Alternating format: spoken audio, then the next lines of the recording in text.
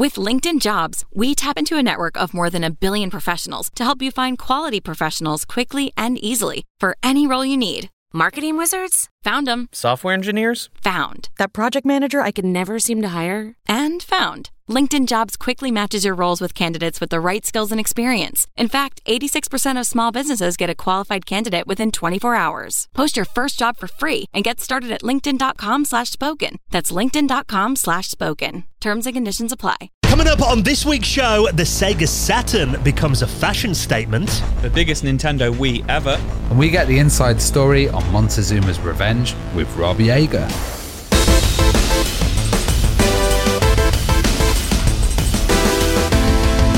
And the Retro Hour podcast is brought to you every Friday with our great friends at Bitmap Books. Now, if you want some reading over summer, definitely check out their book, I'm Too Young to Die, The Ultimate Guide to First-Person Shooters, covering the rise of the FPS from 1992 to 2002, the all-time classics, failed experiments, some obscure hidden gems as well, and exclusive interviews with the people who made them. You can check that out and the rest of their retro gaming collection at bitmapbooks.com.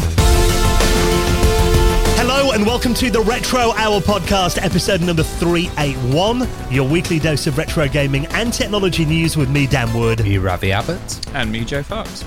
And a very warm welcome to the podcast that every single Friday takes you deep inside the world of classic video games, talking to the people who made it all happen back in the day, getting the inside story, and of course, bringing you up to speed on all the big happenings, the big headlines from the world of retro gaming and technology from over the last 7 days. Because, you know, we're all busy. Who's got time to check out Twitter and Facebook every single day? Apart from us guys.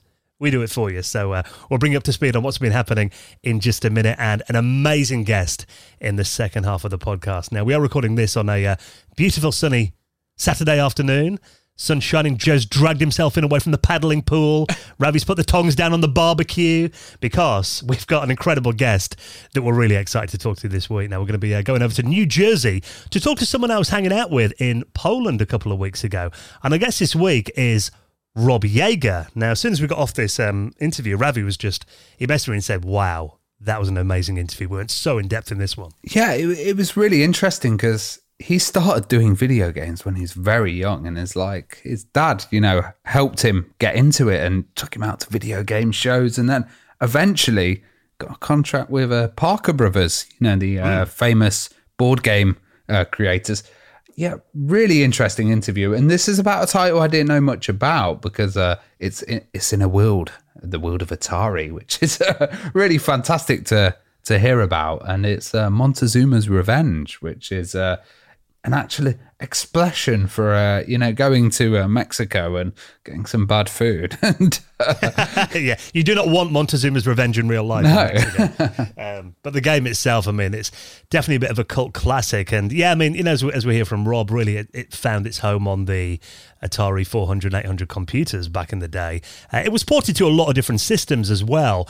But in particular, it's got a real big following in places like Poland, which was a reason that I met him at Pixel Heaven in Poland when I was out there at Warsaw a couple of weeks ago. He went on stage and did a panel, and I thought, this is such an interesting talk.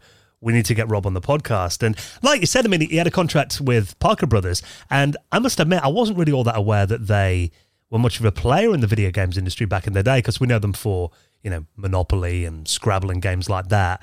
But in that pre-1984 video games crash in North America, they were actually, one of the big players for a while until they left the industry. So it's really interesting to hear kind of how he worked with them, and also, like the industry was a lot back then, some of the corners they kind of cut just to get games out there.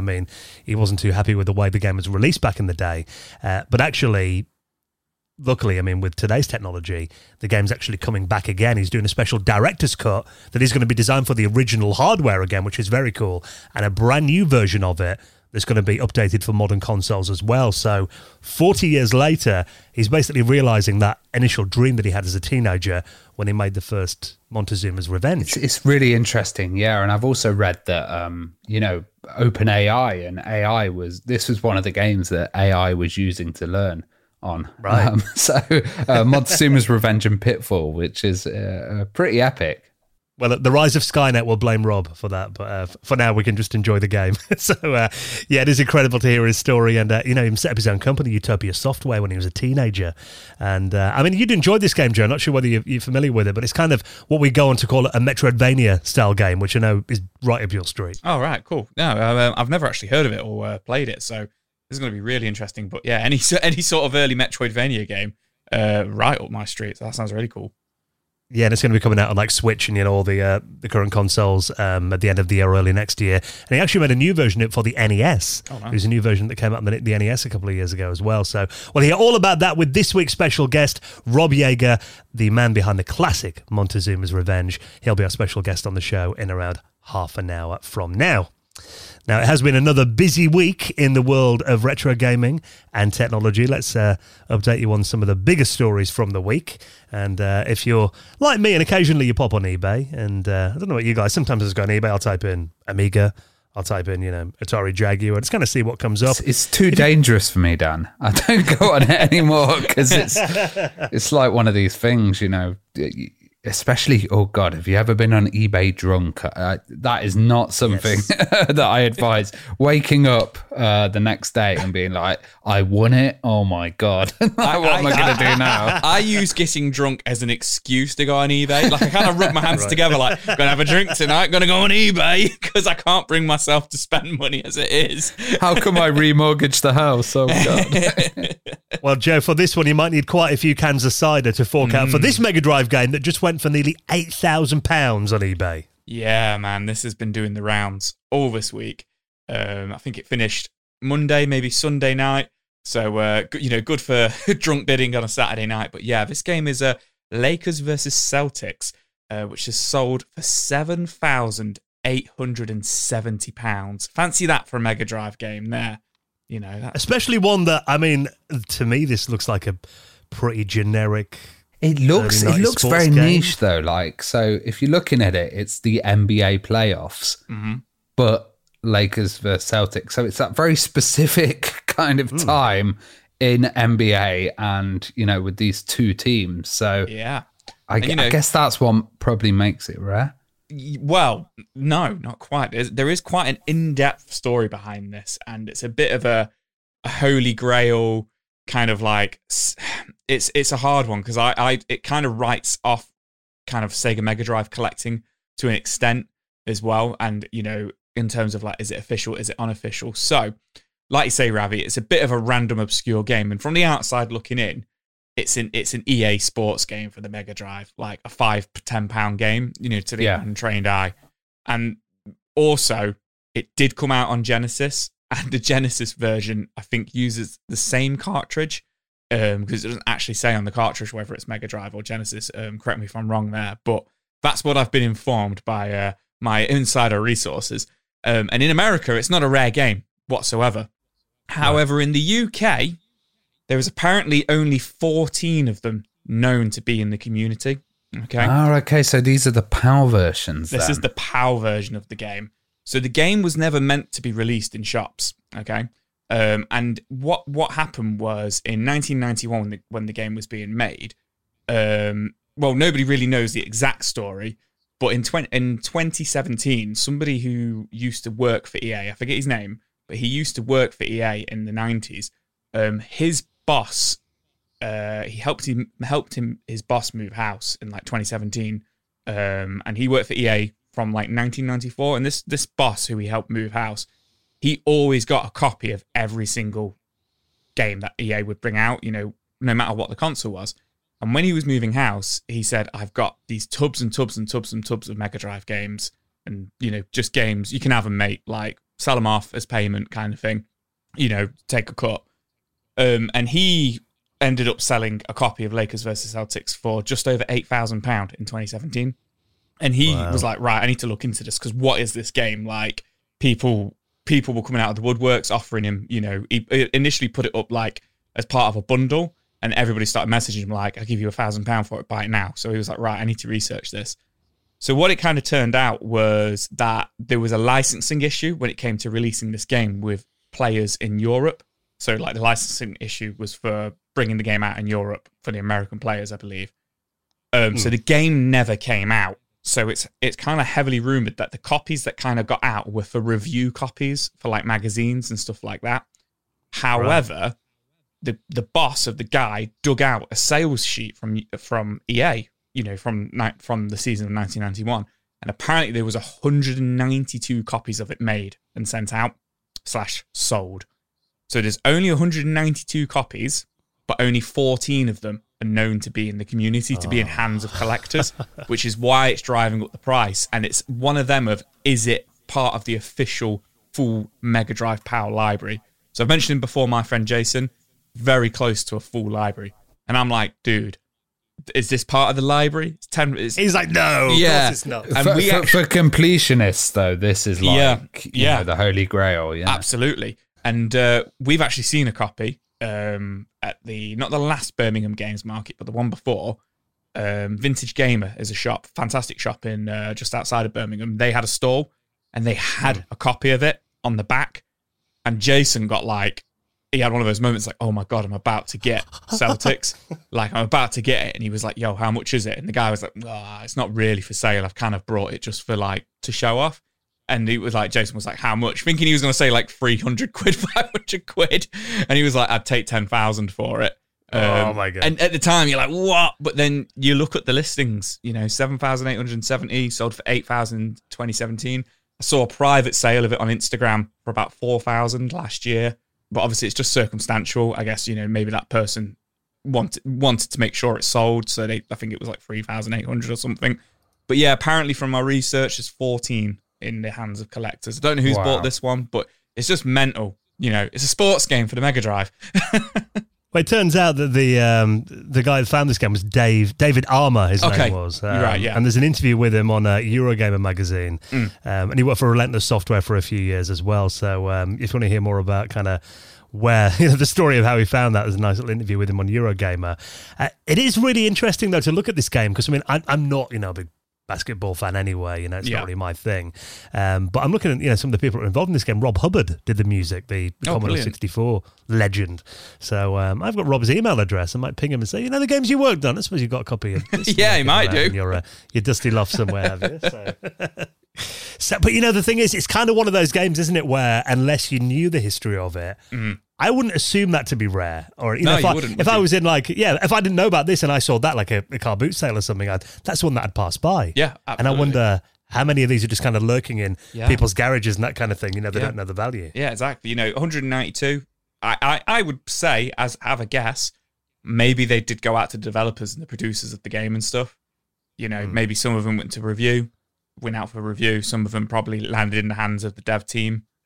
And they're just sat in attics, probably, or just like you say, ended up in a car boot sale and nobody's buying it. Just sat there, just not selling. Now, Joe, I've got a question for you. So I know you occasionally do inventories on your games. Have you actually looked through? After you read the story, you're like, have I got a copy of that? I know I haven't got a copy of this. 100%. No, I haven't got a copy. Yeah. I'm on a quest to get the boxed versions of all of my loose cart Mega Drive games, so I know exactly what I've got at the moment, and I've definitely not got this. There's probably going to be a few people checking the attics and garages this weekend after that story, so if you want to read more about that, I'll link it up in our show notes. Now, what about this for, often we talk about mods on this podcast, many of which are functional. We hear about people turning basically living room consoles into handhelds. I think it's very cool. Some of them are a bit more esoteric, you could say. This one is...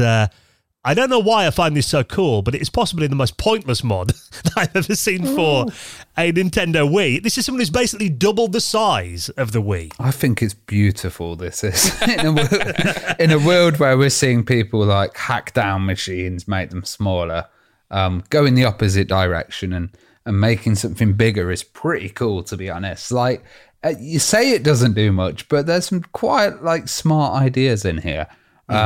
I'm really tempted to do this with the Wii U, but this is by some people called Bringer Studios, and it's the Wii XL.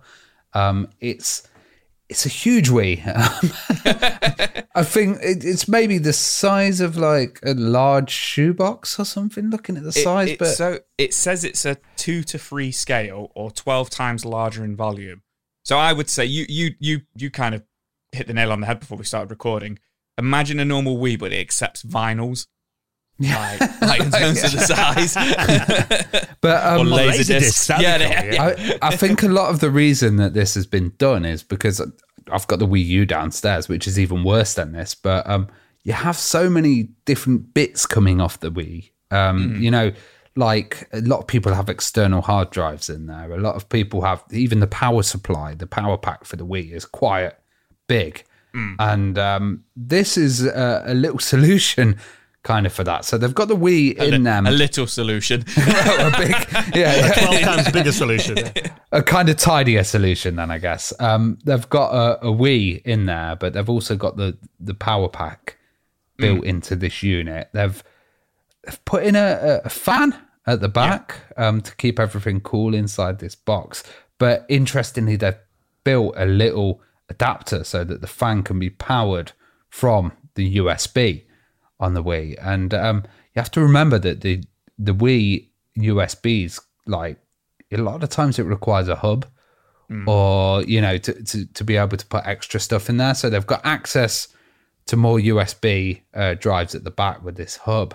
They've also got a HDMI converter in there built in. Nice. So, you know, the Wii's output is then going through the HDMI. So actually with this unit, you've got power supply in there, bit of fan, bit of, you know, converting and some more USB stuff. So it is quite useful. And I think the fact that somebody's kind of done this at home with a 3D printer and created this is quite cool. I'm always a fan of making stuff bigger. I used to remember people making huge Game Boys and stuff, and that's always, I don't know, it just makes it seem more fun. You go to these like cool bars and they'll have like the giant Game Boy on the wall to play while you've had a drink. It'd be interesting to see a giant Wii set up, you know, in one of these bars.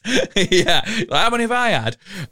But like Ravi says, it's fully functioning. It's not actually lost any of the original Wii's capability. So the GameCube player is still in there as well. So it's fully functioning GameCube as well still. And he's got a little flap at the side for access as well to get to all of those GameCube ports. The only oversight he had, he said after he made it, was the sync button for the Wii remotes. Oh, yeah, it doesn't have a sync button. However, you can get to it through the disc, like the disc slot, because obviously the disc slot is so huge. But then obviously the actual disc bit is just a normal size CD-ROM disc, DVD disc. You can actually put your finger in and press the sync button on the Wii that's inside of it. So you can get that goes against everything I got told as a kid. Don't put your finger inside those. Yeah. I'd love to see like a giant PlayStation 2, like a vertical standing one that's also a portaloo. Like a monolith, as big as a house. That's like a portaloo that you could open. Oh, yeah. You know what, though? Because a lot of people in the comments are like, I couldn't fit this on my table or whatever. But to be fair, it's probably not much bigger, or maybe about the same size as PS5. That's a pretty beastly console anyway. You know, I think if this was the Wii U, you know, I've got so many things coming off there, and even if it had a little like slot for the gamepad or something to sit in, it would be quite useful actually. So it is a very cool video if you want to check out the real size. Actually, this is it says 2 times size Wii U, but apparently in terms of volume, it's 12 times larger than the original Wii. So if you want to check that out, I'll put that video, and of course the rest of the stories, you can check them all out at theretrohour.com. Now, one thing about retro gaming back in the day that was always a big struggle for me was finding a decent joystick for my machine. I went through so many crappy Cheetah 125s, and you know those joysticks your mum would pick up in the shop for like $5 and she'd bring home and it lasted like a week. And today I think, you know, we all treat our retro systems with a bit more respect and like to treat them to a decent controller for when we're playing our retro games. And someone who's on a mission to really improve the classic joystick and the experience for our retro systems is Andrew, who you might know from the Twitch channel Amiga for Mortals, who has just launched a brand new Kickstarter for these incredible joysticks that really, I mean, this idea came out of you wanting, similar to me, Andrew, wanting to find a decent joystick for the Amiga back in the day. Is that right? Yeah, that's right. I when I started getting back into the Amiga a few years ago, I just couldn't find anything that felt right to me. So I just wanted to create something that was a bit better than what I'd been able to find. Yeah, well, I mean, I met you last year, and thank you for taking the time to come on the show and talk to us. I was on your stand at OLL in Norwich last year, where I got a bit of a hands-on preview of your sticks. So tell us a bit about this project then, and the Kickstarter, and the Immortal joystick then. Yeah, so it started off years and years ago. I used to build guitar stomp boxes, and so I'd used sort of metal enclosures for those. And when I decided to build a joystick, I just thought, well, I know that arcade quality parts are the way to go, and I just needed to find a decent way of housing them.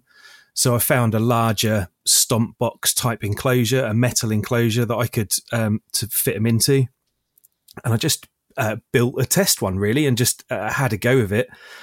And it seemed good to me. I was quite pleased with it. And then I spoke to a couple of different streamers. I think Hitch was the first person who really sort of decided that he really liked it. And he bought one off of me, and I sent one over to him in Norway, and he sort of helped me refine it a little bit. And it just sort of went from there. Well, give us the specs then of these sticks then. 'Cause, I mean, when I was playing with it last year at OLL, I've got to say it just felt really well made, and really felt like, like you mentioned, the proper arcade experience. Yeah, so I'm using a Sanwa joystick. The ball top and the buttons at the minute are either Sanwa or Sumitsu, depending on colour choices. And that's something I still need to work out with the manufacturer, exactly how we're going to offer different colour choices. They've got a braided cable with a moulded DB9 connector on, so they're compatible with anything that uses the 9-pin Atari standard, so all the Amigas, ZX Spectrum using the Kempston interface, all the Ataris, Commodore VIC-20s, C64, even the Sega Master System. Because the buttons are directly wired to the pins, there's no latency, there's no PCB to interfere with the signal.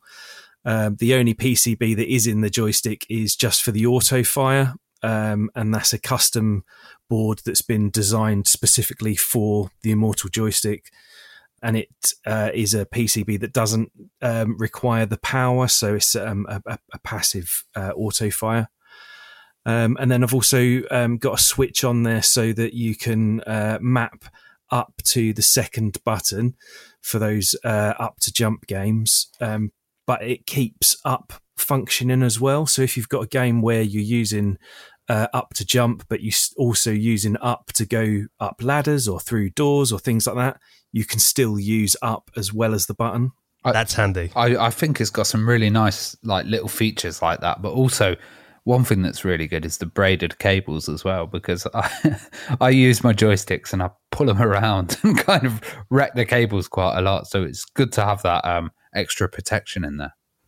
Yeah, I think that's sort of the whole thing that I wanted to achieve with this is for it to be a quality premium product. That was what I was going for, the whole thing. And when I made the first couple, I didn't have the braided cables at that point, and it just felt to me like that was the thing that let the whole thing down. So when I started doing the braided cables, it was a no-brainer, really. It made a huge difference. Well, this is running on Kickstarter right now, and there's a couple of days in at the time when this episode comes out, so literally just at the start of your Kickstarter. So if people want to support this, get on this right now.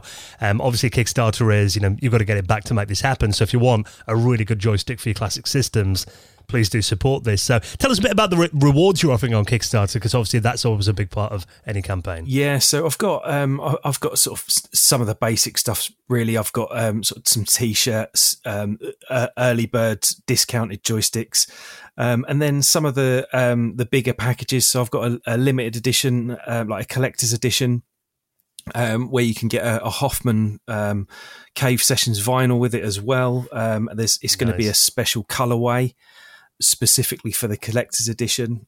You also get a mug and a T-shirt with that, and I'm going to hand sign inside each of the cases.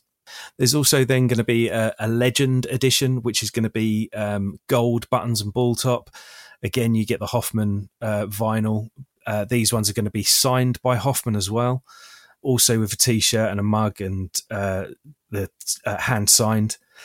And then there's going to be one one-off Hero Edition. And for this one, you get all of the other stuff that I've mentioned. The Hoffman vinyl is actually going to have a personalised message as well.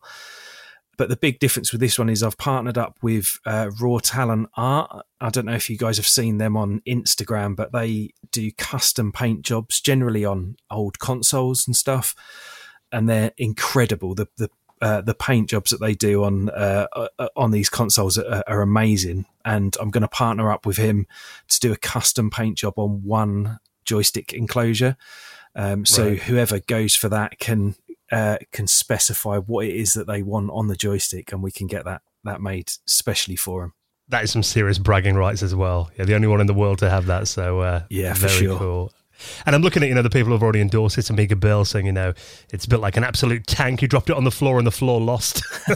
And Retro Hitch, he said, the best damn retro joystick money can buy, pure quality. So, and I think there is so many of us out there, I've got a zip stick that I use on my Amiga, but I've had it 30 years and it's starting to wear away. And, these things aren't built to last forever. And if you just want a real arcade experience, I've got to say, this thing looks absolutely incredible. So, and you're going to be at Ravi's event as well, aren't you? A Kickstarter in Nottingham in July. If people want to come and say hello in person. Yeah, that's right. I'm hopefully I'm going to be there with a couple of Amigas, a few of the joysticks for people to try out. I've had a chat with Hoffman, and we're going to have his Seekanoid game running with a dual joystick setup, so that should be quite interesting as well. So yeah, people should have an opportunity to give them a go, and that will be sort of during the last week of the Kickstarter. So sort of following the event, people will still have a few days to back the joystick if they want to. Yeah, but obviously everyone needs to jump on this weekend if you want to treat your retro systems to the joystick that really will do your classic games justice. The Immortal joystick's now running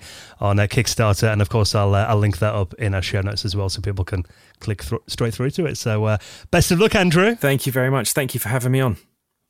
Now, I'm heading away on holiday soon, so I've been out, went to Meadowhall in Sheffield after I finished work on Friday, wandering around the shops, getting a few T-shirts and stuff to take away with me. Getting your Speedos. Beach ready. No one wants to see that, Ravi. But yeah, that's the thing. When you're looking at fashion on the high street, it's generally a little bit boring sometimes, isn't it? Occasionally, I remember when Primark had the Commodore T-shirts and hoodies in a couple of years ago, and the Atari stuff, that was quite cool. There's a few PlayStation T-shirts and stuff I've got as well. I must admit, in the fashion retailer Zara, which is not a place I go very often, but I might have to make a little wander into there in the next couple of weeks, because apparently, for some reason, they're selling Sega Saturn branded fashion items. Yeah. And this seems very bizarre. I really, really want one of these, but it is very bizarre. Can't say Zara is a shop I go into. My wife goes into Zara. I went into Zara and I bought a jumper there, and I think it was the smallest, tightest jumper I've ever bought in my life. And I was like, these sizes are not similar to the usual sizes we use. Yeah, we're not. Well, I'm looking at the images here as well, and to me, I always assumed that Zara was more a female clothing shop. I didn't. Do they do guys? Yeah, they do do guys stuff, but they also do Sega Saturn bum bags now. Now that's what we call them in England, bum bags. Bum bags, fanny packs. Yeah, which sounds totally wrong in British English. Now, the article I've read said they were only available in North America. However, done a bit more digging, a bit more research, and they were available in the UK as well, and they are on their website. They're in the kids section, so they're actually classed as a children's bag. And interestingly, they're designed after the white MK2 Japanese console, so it's the Sega Saturn controller, but it's the white one with like the green and pink and blue button, I think it is, or green, pink and yellow, I can't remember what buttons it is, and it's about the size of a Game Gear, because somebody's actually posted a picture that they've bought one and put their Game Gear in it, which that's pretty love. Cool. Yeah, I think it's it might be one of these items that appeals to people that are like just into retro stuff, but don't really know about it. It's got Sega on it, I don't know what it's from. I'm still going to wear it as like a fashion accessory, which is cool. Like, I kind of think I'm seeing more people going around with stuff. I remember for years people were going with with NASA t-shirts, and I was I remember that. I was like, do you know what NASA stands for? One of them. Well, there is a tweet here by a guy called Play Sushi UK, who apparently drove himself last week to the Nottingham branch of Zara to pick one up. Oh mate, he's bought them all out before we can get them. He's tweeted that it was the last one as well, but they are still available online. They're $17.99, so they're not the cheapest little bum bags. But I really want one because I've been doing my game events and selling games, haven't I? So I want one like for my money, like like kind of Del Boy. Yeah. But interestingly, they haven't I don't know if it's an official announcement or anything like that. But I found some Japanese tweets from Zara that the Mega Drive handbag is coming as well to Zara. Wow! So keep your eyes peeled for that one. So maybe you might spot me down and Ravi sporting some handbags shaped like Mega Drives. Yeah, man. Event. A handbag. I don't mind. That is one thing, because I know bum bags have had a bit of a resurgence in recent years. I see all the teenagers walking around my village wearing them, but they don't wear them round the waist. They wear them over their shoulders. Yeah. That's a roadman bag. Yeah. But that's what I've seen. It's a belly bag. This is what I've seen these tweets with the Sega Saturn controller bag. That's what I've seen people, these cool kids, they're wearing it over their shoulder, so it's on their chest. It's like I'd wear it like wearing one strap of your backpack back in the days at school, They don't wear them under the belly like we used to.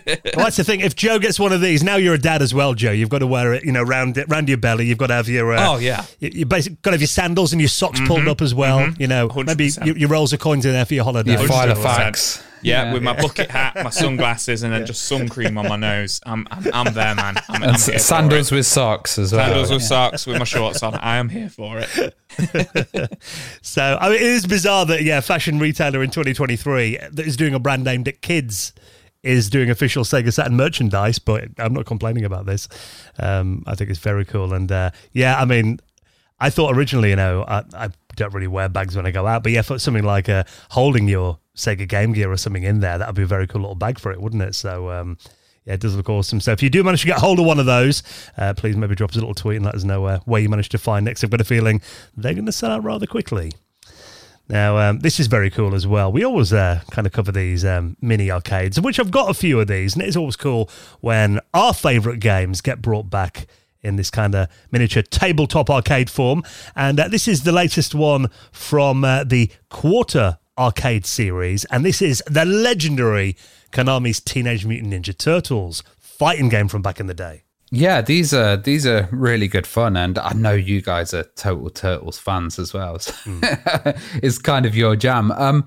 They're these little tiny quarter arcades. I've never tried one. Have you guys actually played with one of them? Yeah, they're pretty cool. So just to be because Ravi sent this over to me, when he said quarter arcade, I thought he meant as in you put a quarter in it, like the coin, but it's a quarter of the size, isn't it? It's a 1/4 scale size. It's Numbskull Arcades, isn't it? Numbskull Designs are releasing these. Yeah, I've played the the Pac-Man ones, and I think there was maybe a Joust one or something like that. They are pretty cool. They are on a small size, but if you're somebody like me who's got big fat hands, they do offer a controller pad with it as well, which is kind of designed. Yeah, it looks like you can stick a USB pad in there. And then play it, so you're not forced to play on the tiny joysticks, even though I think it would be quite good fun to play with those little joysticks. Yeah.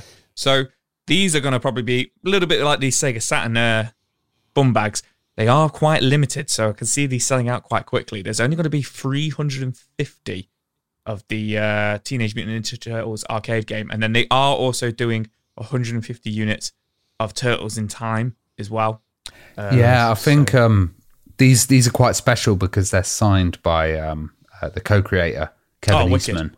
So the co-creator of Teenage Mutant Ninja Turtles, and they've also got Nickelodeon branding as well, which I've not really seen associated with that brand. Nickelodeon Teenage Mutant Ninja Turtles. So did they end up buying it then? Yeah, they bought Teenage Mutant Ninja Turtles. I'm not sure when, but they've owned them for a while. So I know is it called Mutant Mayhem, the new Teenage Mutant Ninja Turtles film that's coming out this summer, which is a cartoon, an animated one, and it's like Nickelodeon's Teenage Mutant Ninja Turtles. So I think everything now, which is associated with TMNT, it's Nickelodeon's TMNT. But this isn't the new design. This is the radical 89 game and Turtles in Time from the early 90s as well. So which games were these originally for then? They were arcade games. They were coin up arcade games. They did get ports for like the NES and the SNES, and there was and the Amiga, which is terrible. And there was a Mega Drive version called Hyperstone Heist. But these are the arcade versions, and they are, the original arcade artwork. So there's the on the original one, the April O'Neil on the side. Dan will probably recognise it.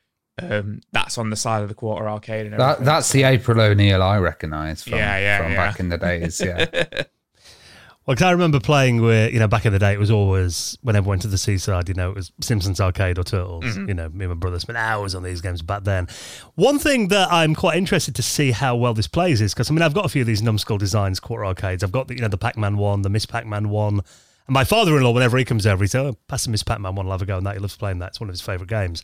But obviously, Turtles was a 4-player game, and these joysticks are very small. But looking at these images, it does look like there are 4 joysticks on there. There is the 4 joysticks on there, and on the image of the person playing it, he's literally like holding the joystick with like, like kind of from above, like with his hand. Yeah, 2 fingers. A little bit like with his fingers, a little bit like a claw. And then he's like got 1 finger over both buttons. So it is quite small. Maybe a little bit of a novelty, maybe. But because even back when, when I was a kid around the arcade, getting 4 of you around a cabinet was quite tight. Yeah, maybe we should buy one and get us free on one. But they're probably going to be collector's items, with the co-creators. And I'm assuming they're going to have maybe like a HDMI output or something that maybe you could just hook it up to a bigger monitor. I'm not sometimes they do. Sure. Yeah, I'm not sure on this one. Not sure on this one. Some of them they've got USB ports for the controllers on the front, but I've not seen any sort of HDMI out stuff. Could be missing it. But they have got a CRT kind of lens filter thing on here as well, which because that's one thing. Generally when you play these, you remember them on a nice CRT. So looking at them on a small kind of, like an iPad kind of screen, sometimes ruins the vibe a little bit. But they've worked with Konami on these, and apparently they've got this new CRT lens technology that's going to make it look a lot more like the original display, apparently. Oh, nice. I'll be interested to see that. So, like Joe said, they're very limited editions, so if you want to keep an eye on that, I'll put that. And everything else we talk about, you find them all. You don't have to Google around. I shove them all in our show notes at theretrohour.com. Now, just a quick reminder that the reason we can bring you the Retro Hour every single Friday is thanks to the amazing community that surrounds our podcast. We've had a Patreon running for a couple of years now. Honestly, it's become not only an integral part as to how we can, fund the show and pay for all our costs and keep it going, your equipment, server costs, audio hosting, audio editing software, all that kind of thing. But really, I think, the main thing that we love about our Patreon is not the functional side of it. It is that community and the people that are now such a big part of the show, and we love hanging out with.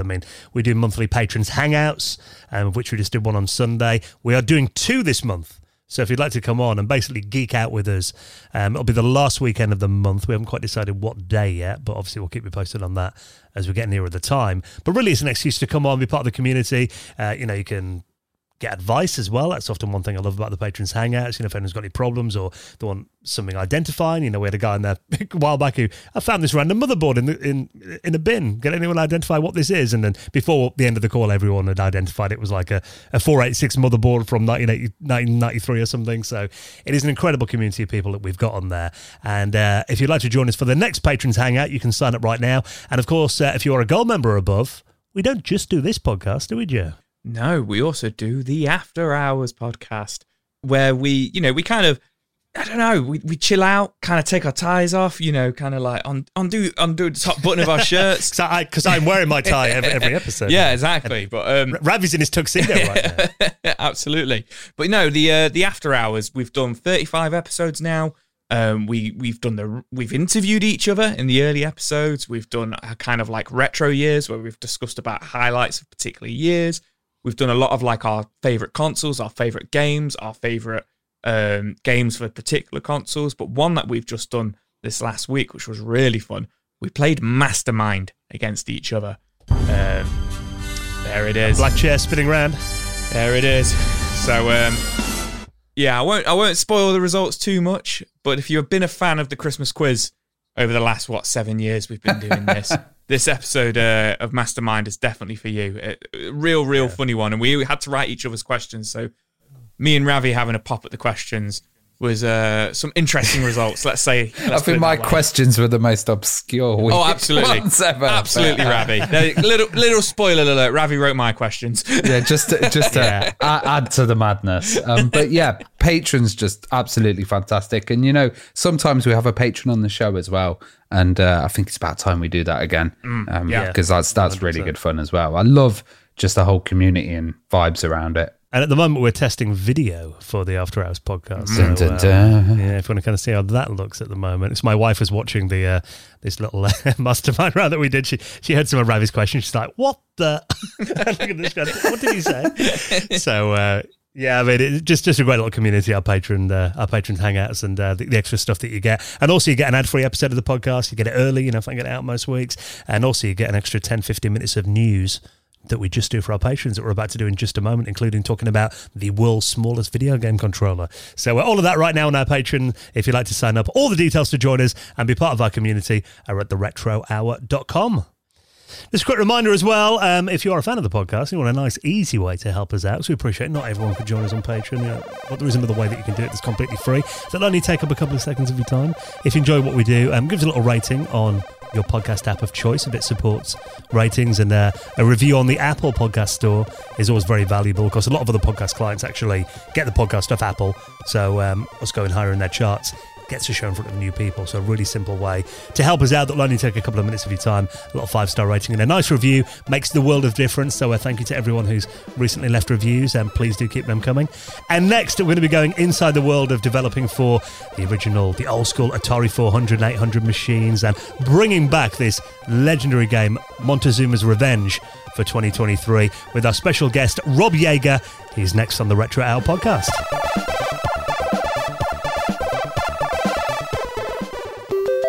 You're listening to the Retro Hour podcast, and it is time to welcome on this week's very special guest. And if you're a fan of 8-bit gaming, in particular the Atari home computer scene back in the day, you'll be very familiar with our guest this week, who I had the pleasure of hanging out with in Poland at Pixel Heaven a couple of weeks ago. Let's welcome on our guest this week, best known for the classic Montezuma's Revenge, Rob Jaeger. How's it going, Rob? It's going well. Thanks a lot, Dan. Thanks for having me on the Retro Hour.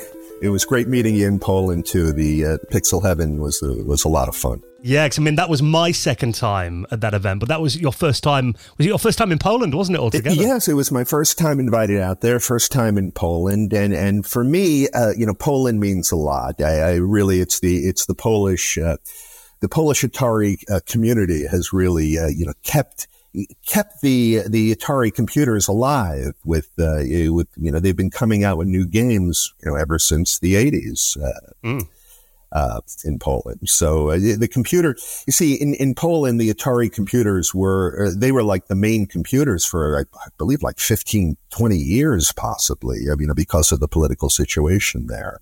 So people remember my game, and it was very flattering, at the show in Poland to have, people come up to me and say, just to say that my game was their childhood. Yeah, it was quite surreal, because I was watching your talk on stage and I was doing a bit of, looking on my phone, and a lot of the pages that came up were actually in Polish. So I was like, it's interesting how that game became so big, so many miles away, but I guess that makes sense if the Atari scene was so big out there. Yeah, well, it's really the community in Poland and also in Chile. So it's these two countries that have really kept the Atari alive, but also retro gaming in general. These two countries are really, really strong.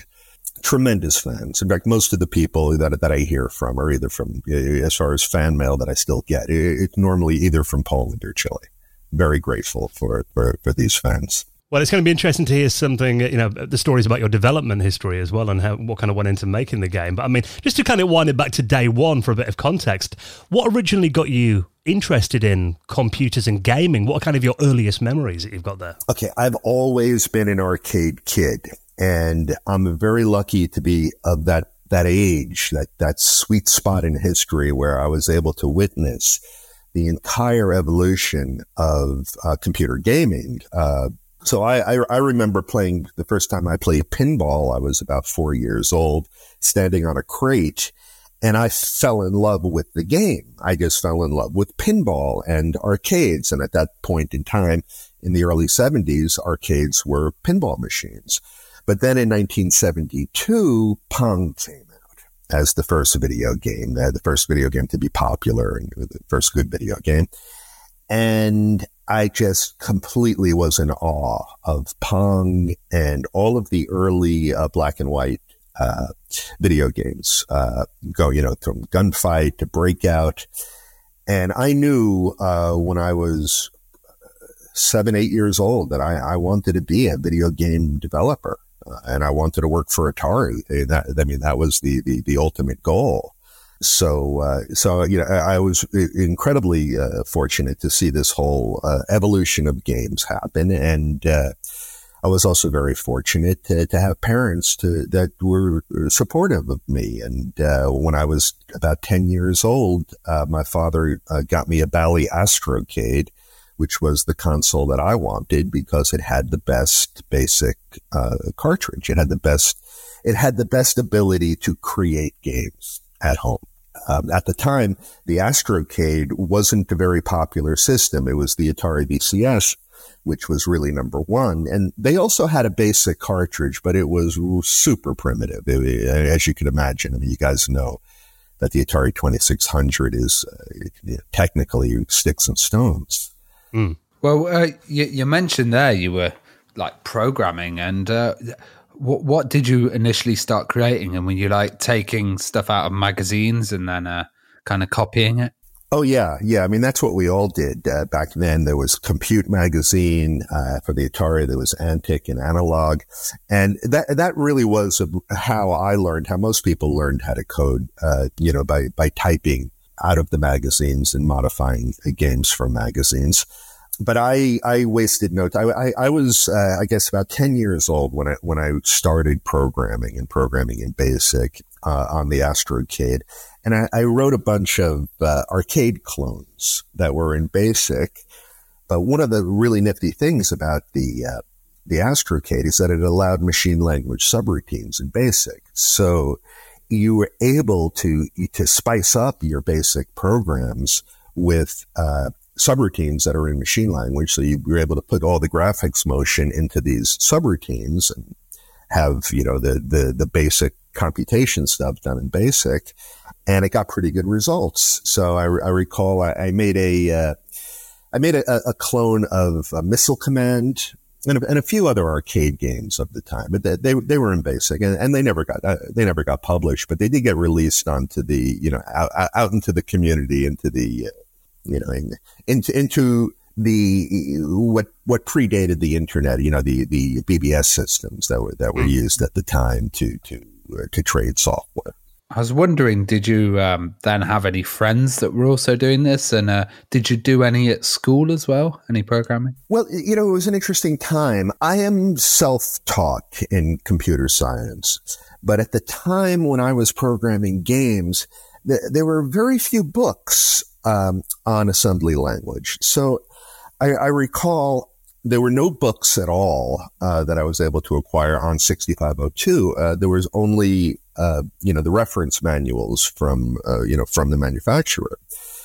So, and technical manuals. So at the time, most people learned this way through technical manuals and, through little pieces of code that you could find here and there. But there were very few books that actually taught the subject. So I remember, there was one book, called the Z80 Cookbook, which was one of the very, very few, assembly language books that actually had nice, sample code, but it was for Z80, not for 6502. But the basic concepts apply across the board for, 8-bit, programming. So I learned a lot, from what was available for Z80 because there just was very little available for 6502, back in 1978. So I basically learned computer science on my own, and it was really, it all gets down to that strong desire and that strong interest and just being, consumed by it. And I also had a strong background in art. My background is definitely more art than science. And as far as school, I never was, I didn't excel in subjects outside of computer science. So the schools that were teaching these types of advanced things were schools that I really I was not able to get into because my grades, my high school grades weren't strong enough. So I was left to learn it on my own. But I started my own company when I was about 14, and I sold a game called Pinhead, which was a clone of the, it wasn't a clone, it was derivative of the game Kickman, the arcade game Kickman. That's quite interesting, that journey there then, because I mean, you started programming yourself on your Astrocade, and then Utopia Software was the company that you set up. And that's correct. Tell us, how did you go from just kind of making games for yourself then to actually wanting to release these under a company kind of brand? How did that work? Well, my first commercial game was called Chomper, and it was a very derivative, Pac-Man type game. And I licensed that to a tiny little publisher that was local. And I mean, at the time, there were a lot of mom and pop publishers. And I just figured for my next game, I would do it on my own and just set up my own company. And I was planning on selling Montezuma's Revenge through Utopia Software. So we sold Pinhead on diskette and cassette.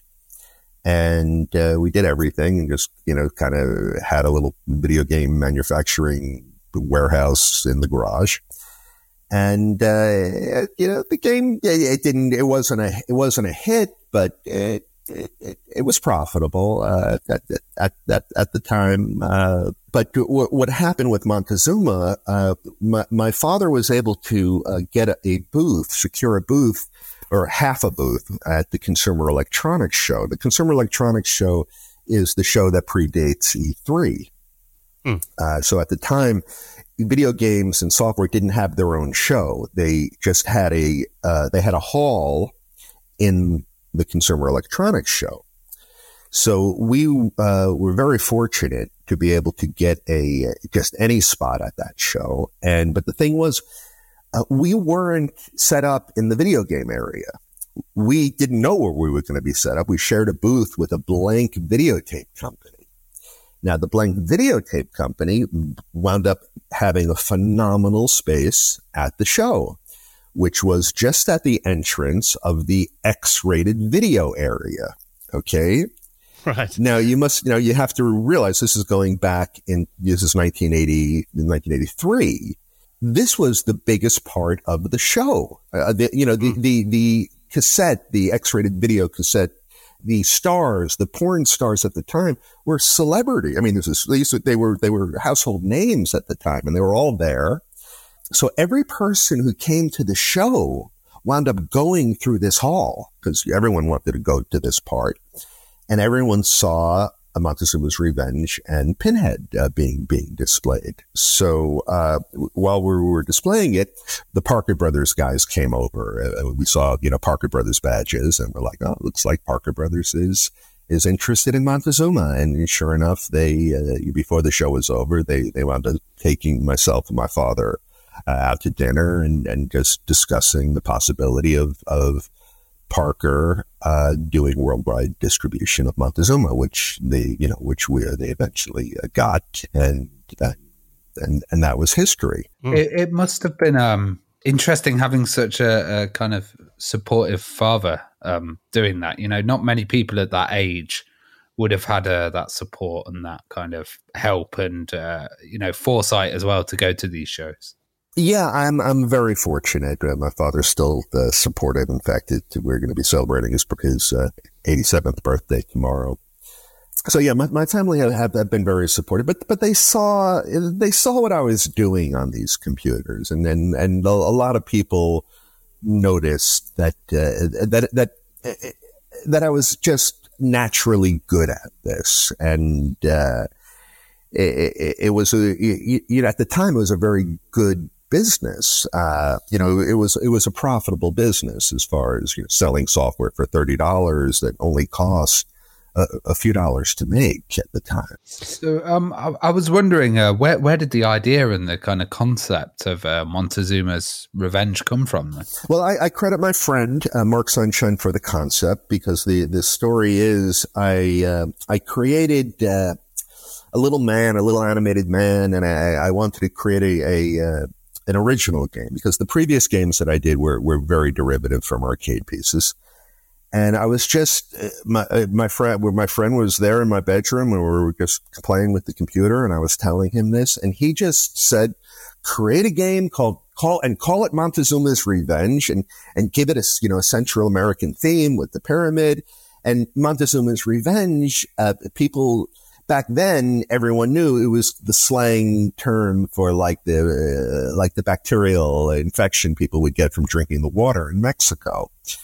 So it was a joke. I mean, it's diarrhea, basically. That's what Montezuma's Revenge is. But a lot of people, my game has kind of taken a little paragraph into pop culture. So a lot of people, when they hear Montezuma's Revenge now, they don't even know that it was based on a popular expression of the time. They just think that's the name of the game. Yeah, I asked you that in Poland. What does that mean? I thought that's quite an interesting. It stands out, that name. Then you explained it to me. I was like, okay. And also the character being Panama Joe, otherwise known as Pedro, as well. Well, there's a story behind that. I was originally creating Montezuma's Revenge for a loaded Atari computer. I wanted to show off what an Atari computer can do, and a loaded Atari computer of that day had 48K RAM. RAM was very expensive back then, and a floppy disk drive. And the disk drive cost as much as the computer back then. So very few people had this loaded system. So Parker Brothers, they just went ahead and said, listen, we're going to make this game a cartridge. We're not going to make it a disk. We need it to fit into either an 8 or a 16K system, which were the popular systems of the time. So they basically said to me, you don't have to finish the game. We're going to reduce the game. And they made a couple other changes, including changing the name of the character from Pedro to Panama. Originally Panama Jack. They realized that Panama Jack was a suntan lotion company, and then it went over to Panama Joe. And they also changed the graphics a little bit. They changed the hat. They made the hat less of a sombrero, more of an Indiana Jones type thing. I feel that Parker, the artwork on the box and everything, they were capitalizing a bit on the whole Indiana Jones thing. And I'm very quick to say, I'm very quick to admit what has influenced Montezuma, but Indiana Jones really was not an influence of Montezuma's Revenge. Well, I know the game it's really an early example of what we call a Metroidvania kind of genre game today. I mean, were there any games or media that influenced its design and gameplay when you were in that early design phase? Yeah. The Metroidvania series, that is, I mean, to me, after the video game crash in the mid '80s, I kind of went away. I left the video game business, and I would say that these Metroid games are something of the logical successor of the genre from Montezuma. The games that influenced Montezuma are some games that were not really for example, Atari Superman on the 2600. That's an influence of Montezuma because that had that nonlinear open play area where the actual playfield was multiple screens. You weren't limited to one individual screen. The world existed outside of the current view. So I credit Atari Superman, and of course, you always if you're moving a man on a screen and you're climbing ladders, you have to mention Mario. Donkey Kong was an arcade game before Montezuma's Revenge. So those two games, I would say, were the main influences of Montezuma. But also, Montezuma was very influenced by coin-operated games. I really wanted to kind of merge coin-op and computer games. And at the time, computer games really weren't even well defined, but coin-op games certainly were. So my game had a very the original version of my game had a very elaborate attract mode. So when the game wasn't in play, it was kind of like watching a little cartoon of the game, which very few games had at the time, but all coin operated games had that. Well, the game structure was very innovative at the time. How did you go about like designing the levels? Well, I was very limited with the amount of even though I had the 48K, I still had to conserve space. So in the original Montezuma, I believe there was only probably less than 10 fully unique rooms. So I employed techniques like mirroring and adding walls, subtracting things, just to kind of make variations of the room, because memory was so incredibly tight at the time. It's been a while, so I don't recall all that I had to do, but assembly language programming is very, very difficult, and you really have to. Everything gets down to tricks and doing things that we don't have to think about anymore in coding.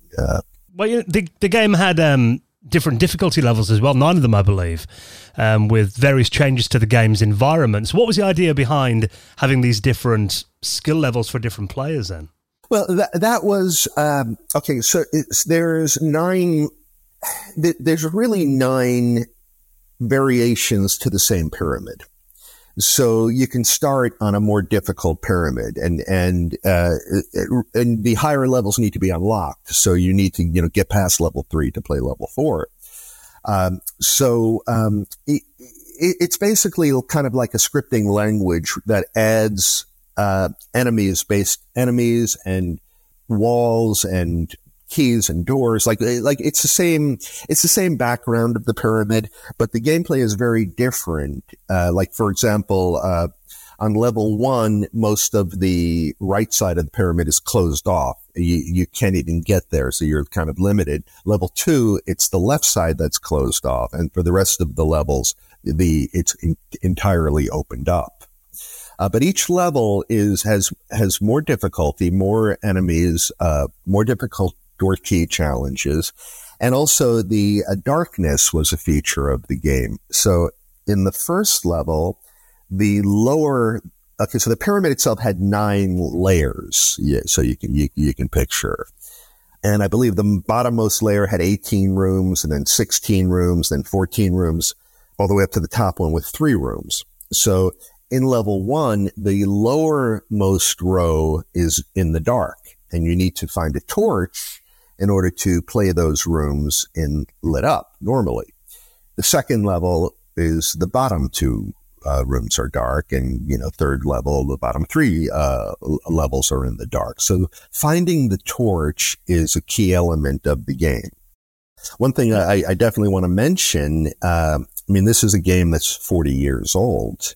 After the video game crash, which was really devastating for me and really everyone who was, who was successful in that early wave of computer games, I left the whole computer games world for a bit, and I worked in financial technology in New York City for a while. And I eventually did come back to games. And about 10 years ago, I brought Montezuma back, and I created versions of Montezuma for the mobile systems and eventually for Steam. And right now it is available for most, on most of your game stores. And it's going to be available for a lot more as we're going forward. But what, the project that I'm working on now, that I spoke about at Pixel Heaven, is what I'm calling Montezuma's Revenge Director's Cut. I mentioned before that Parker Brothers, back in 1983, Parker Brothers told me that I don't need to finish the game. And now at that point, I had an advance from them. I was 16 years old, and that's all I need to hear. I don't have to finish it. You don't have to do anything else and just spend the money. I'm like, okay, that's great. I never thought that in 40 years later, I'd still be talking about this game, that I'd be invited to a conference to talk about it. And I just see that there's a lot of love for Montezuma, in the retro game community. So I just decided to finish the game, to finish what I was doing when I was 16 years old, but make it even better because, obviously a game now is not going to be sold on a diskette. But now we have, for the Atari, we have 256K cartridges. We have, bank switching cartridges. that could hold 256K. So instead of 77K that I had on disk, now I got 256K. So that is my current project is finishing Montezuma, and it looks like we're aiming for December of this year. Well, we'll get into that a bit later, because that sounds really, really exciting that you're kind of revisiting it. I just wanted to know about the original one as well. On the original one, there was an unfinished boss fight at the end with King Montezuma, and what was the story there? Why was it finished? Yeah, well, that was the thing. The original vision, this whole adventure, culminated in a fight, in a boss. Okay, so what happened was my original version of the game, my incomplete version, got leaked. It got leaked before the game, the official version of the game was released. So my big version of Montezuma, which had an incomplete boss, was leaked all over the world. And it's really the version of the game that the Atari people love the most, because it has the bat, it has burning ropes, it has features that, all these different features that were removed from the Parker Brothers version. However, you have to imagine what happened. I mean, everyone, this game was leaked, and it was a really hot game on the pirate boards. But then everyone realized there's no ending. You can't beat the boss. I didn't get that far. So it has a boss that you simply cannot beat. The boss is always going to beat you. And you had no way to strike the boss either. So the boss just simply stomped his foot. And when he stomped his foot, the ground shook and you fell off the platform you were standing on. So the only move you had against the boss was a defensive move, was to jump and to be in the air when he stomps his foot on the ground. And that element of gameplay is still in, what I'm working on now in the completed version. But yeah, so there's two versions of Montezuma in the Atari universe. The one that I mistakenly called the preliminary version is the Parker Brothers version. The community thought that the big version of Montezuma was going to be like a full release. They thought that the small version was the preliminary version, and that the bigger version was really the main version. So to me, because that was, the big version was the one that escaped first, I in my mind, I refer to it as the preliminary version, but the community knows the Parker version as the prelim version, simply because they thought the bigger version was going to be the game that was going to be the eventual full game. And it is, but it just took 40 years. I'm quite interested to hear more about Parker Brothers' video games division as well, because obviously we know them for Cluedo and Monopoly and Scrabble, and these really big, well-known board games. But how kind of big was their video games division then? And did it last very long, or did they kind of move away when the crash happened? They were big. Parker was a big force in the video game industry back then. But you're right. Montezuma's Revenge was the only fully original title that Parker Brothers ever released. Parker had licenses. So they had famous licenses. So they had a lot of arcade games. They had Frogger. So they licensed a few good arcade games, but they also licensed movies like James Bond. So they licensed known products. So Montezuma was their biggest risk, and as far as them trying something a little different. And Montezuma was a hit, so Parker Brothers certainly did well with it. But at the time, Parker was a very, very well respected publisher. They didn't really do to the best of my knowledge, they didn't do in-house developing. They hired developers that were starting to splinter off from the major companies at that time. So like much in the way that the Activision splintered off from Atari and they just kind of created their own thing. There were other smaller development companies where groups from well-known large companies kind of broke off and did their own little development companies. So I had very little communication, very little need actually. They took my source code, they took my 6502 source code, and, reduced it and ported it, had really good guys. Good developers ported to all these various systems. And the game was, pretty much a hit across the board. They did a very nice job. The Commodore 64 version is very good. Even the Apple II version is very, very nice. And, on that system, you don't have sprites. You don't have any sophisticated, graphics chip there. And even the, Atari VCS, the Atari 2600 version, they were limited to, I think, like 9 rooms on that version. But for a 2600 game, it's a good game, for an open game. The soundtrack of the game is quite a unique aspect. You had chiptune versions of Mexican folk songs. Why did you choose to incorporate those in the games? Was it due to copyright? Well, you say the eventual game that was released through Parker Brothers had no music at all.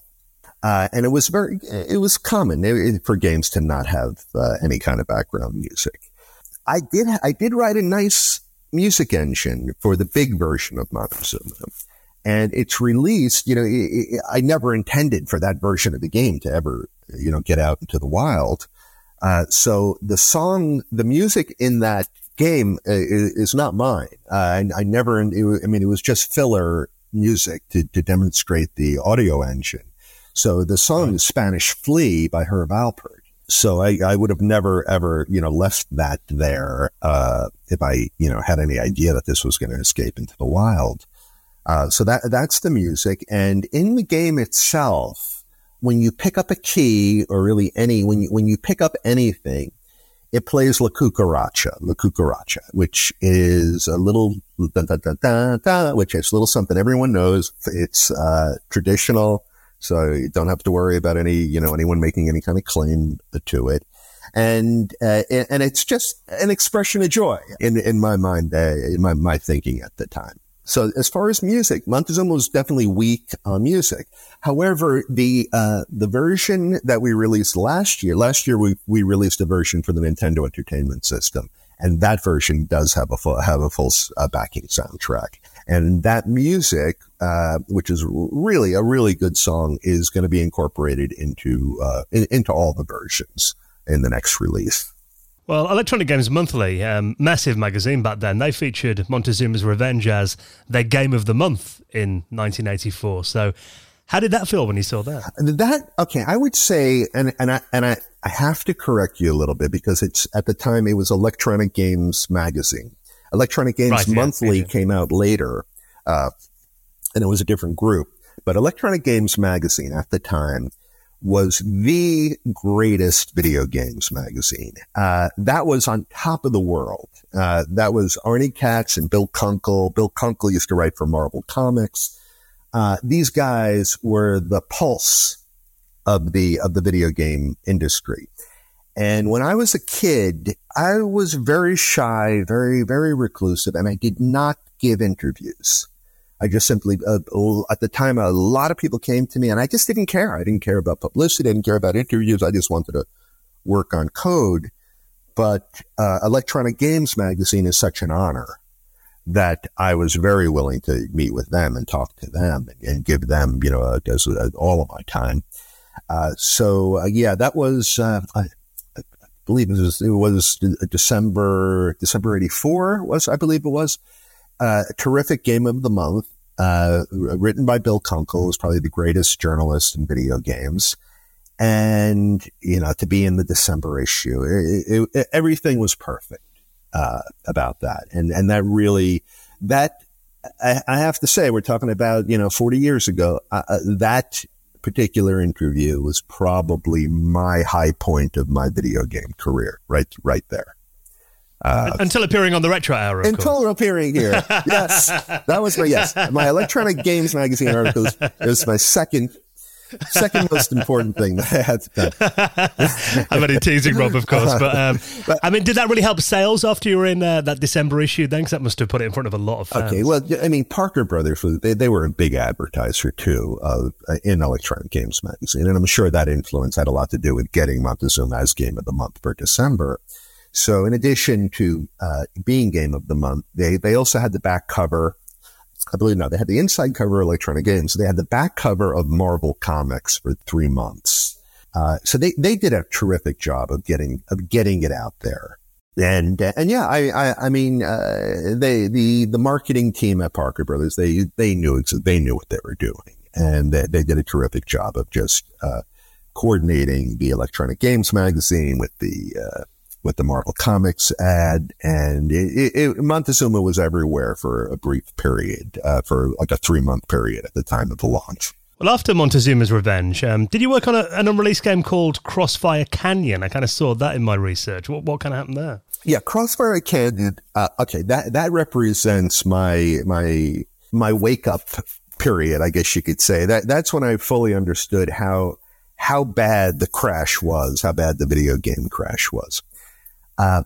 Crossfire Canyon is a fun game, and it was originally written on the VIC-20 by a friend of mine, Dave Sullivan, a neighbor friend. I really loved the game, and I ported his game to the Commodore 64, and I added, a lot of animation, a lot of graphics, but it wasn't my original game.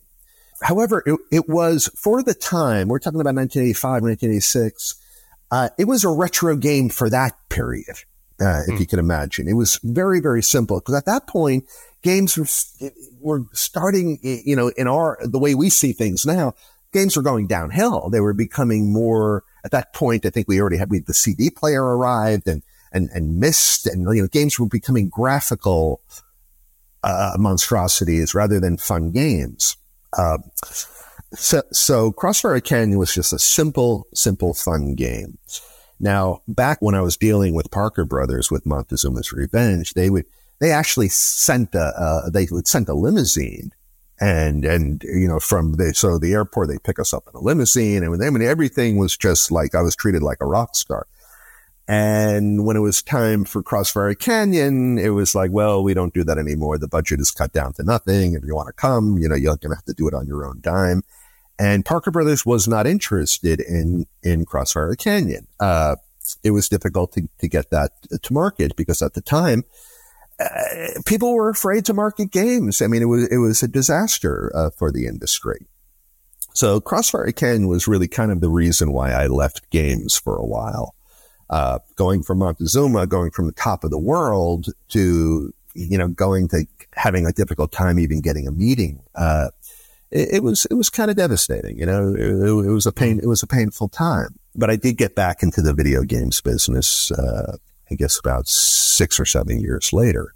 Are any copies of Crossfire Canyon out there then? Or is there anything left of it? I recently came across it, and apparently a small publisher did market it. Now, I don't even remember, but I know this. I know I did a deal with them for Montezuma. So it was marketed. It was never successful. It never had any strong marketing. It never had worldwide marketing. So it's a very obscure game, but it's a fun game though. And it had really nice animation.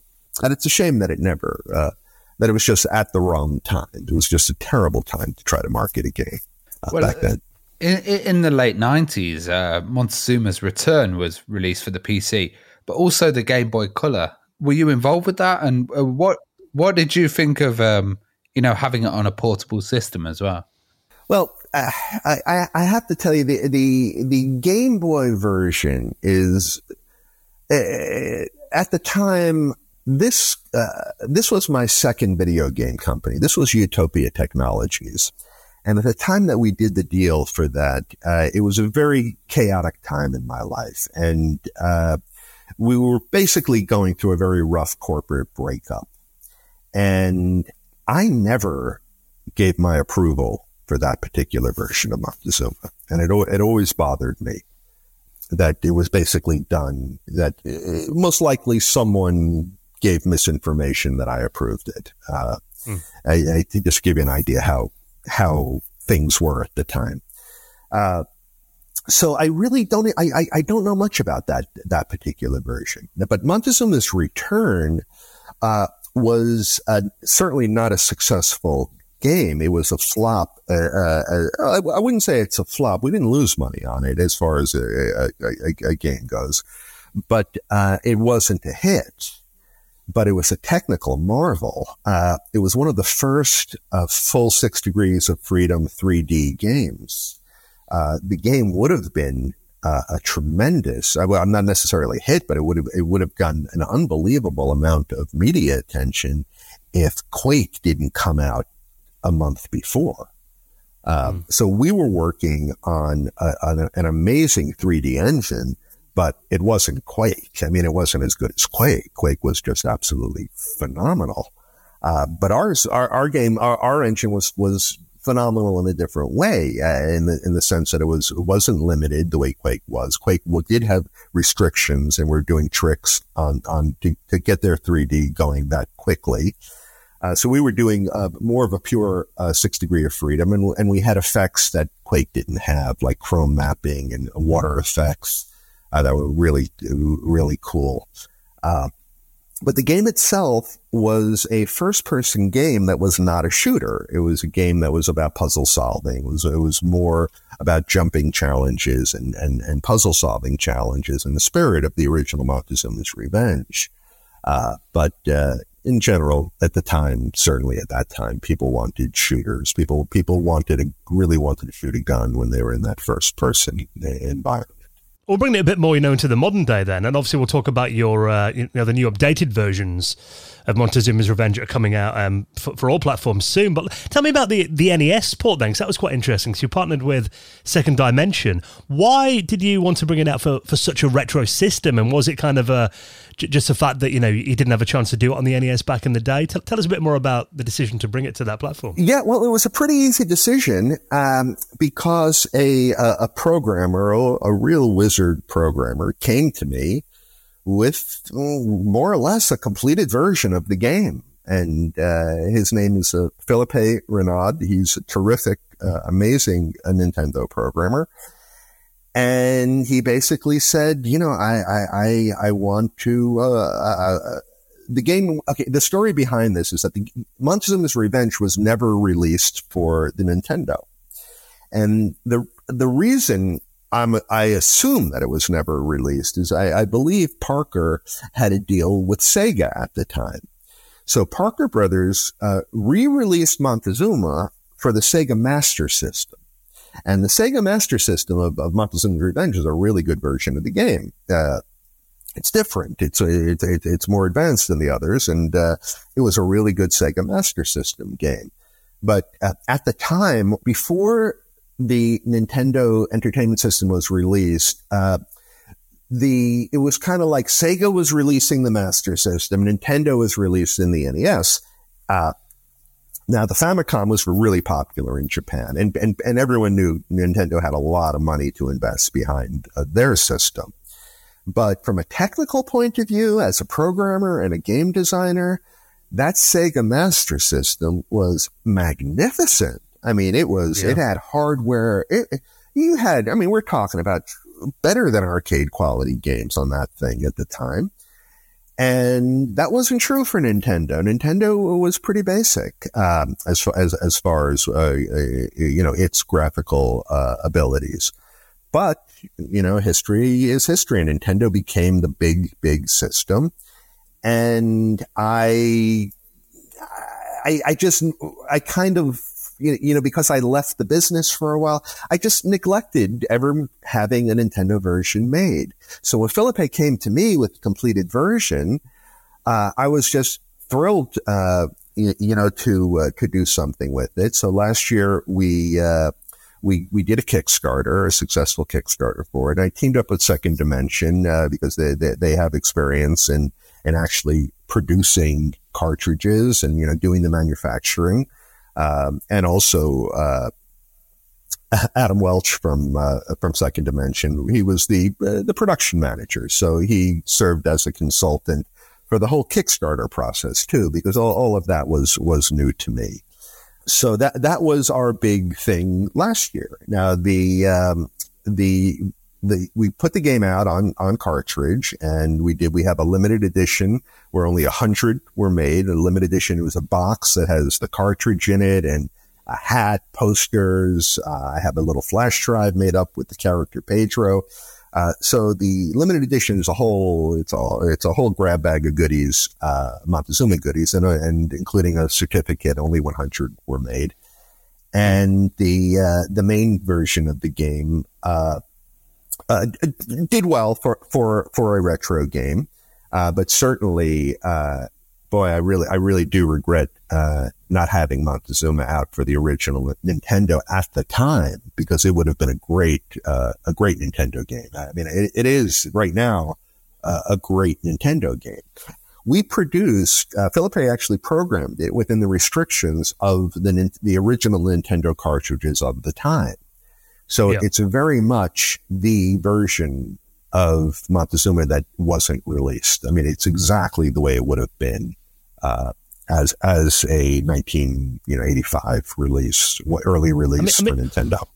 Were you paying attention to this kind of retro scene at the time then? Were you surprised that they were still making physical games for the NES and there was still a market there? No, I mean, I knew that there were companies out there that were specializing on it. There seemed to be a reemergence that they over the last few years. It does seem like companies have kind of jumped in and we saw the Activision guys with their Circus Convoy. We see lots of companies that are kind of taking a stab at retro cartridges now, but it's not a great business. There's just not enough. I mean, it's just not enough. There are not enough people out there that are still playing these games. They're very loyal. They're very dedicated. But it's just not big numbers. Plain and simple. Well, I mean, you're going to be addressing that, and obviously, like we mentioned, we touched upon earlier, a lot more people are going to get a chance to play a new version of Montezuma's Revenge as well. So this is going to be a version that's released on all modern platforms then? Kind of give us a lowdown here and tell us about what we can expect from this. Right. Okay, so there's two games being developed right now. Montezuma's Director's Cut, which is the one that I've been talking about. This one is 40 years in the making. This is the completed version, my completed vision with the bosses, with much more complex rooms, much more mission oriented. It's just more of an adventure, much more of a game. Last year, I signed a deal to finally get Montezuma to the consoles. This is something that I really wanted to do for a while. And I finally got a publisher. The publisher is a new publisher, but the people involved have been involved in the games industry since the old days. And the company that's actually doing the development is Mission Critical Studios, and they have a good history in creating Switch games and games for all of the major consoles, and also Steam. We're gonna the console version is the working title is the 40th anniversary edition, and it's going to be a Montezuma game that's going to be far beyond anything that I'm doing right now. I'm coding within the restrictions of the Atari 800. So the work that I'm doing is very much a retro game, and we absolutely plan on getting this out as an Atari cartridge. But it's first going to be released to the masses, most likely on Steam. But it's still going to be an Atari style game. The current plan is to get the Director's Cut and also the classic version of Montezuma's Revenge included in the 40th anniversary. So when you buy that console version, you're going to get all the current Montezumas. So you'll have the fully enhanced 40th anniversary with, tons of enhancements for the console. And, you'll have the Director's Cut and also the standard version, which is currently being marketed, which is similar to the Parker Brothers release. That sounds incredible. I mean, for you personally, being able to do this Director's Cut version then and kind of, realizing that vision that you had 40 years ago, that must feel pretty special to be able to do that now. Yeah, I'm amazed. I'm flattered. I'm honored. I never, in a million years, I never thought when I was 16 years old writing Montezuma that I would be a 56-year-old man talking about how it's still, my career is creating Montezuma games. It's amazing. I never ever thought that it, I figured at the time, people were saying that video games were a fad. This is a fad. This is the latest thing. And then when the video game crashed, it was like, oh, maybe they were right. Maybe this is a fad and it's over now. But no, I was wrong. And video games were here to stay. But it is true that something happened around, I guess, in the mid 80s, around the time of the video game crash. It kind of marked the end of the retro period of video games. What we call the retro period now, the fun games. A few games came out in the 90s that were popular and of the style, and I would include Tetris in that, and Tetris is really the main one that comes to mind. But in general, games went downhill because the developers were focused too much on the high resolution graphics. It's almost like we got ahead of ourselves.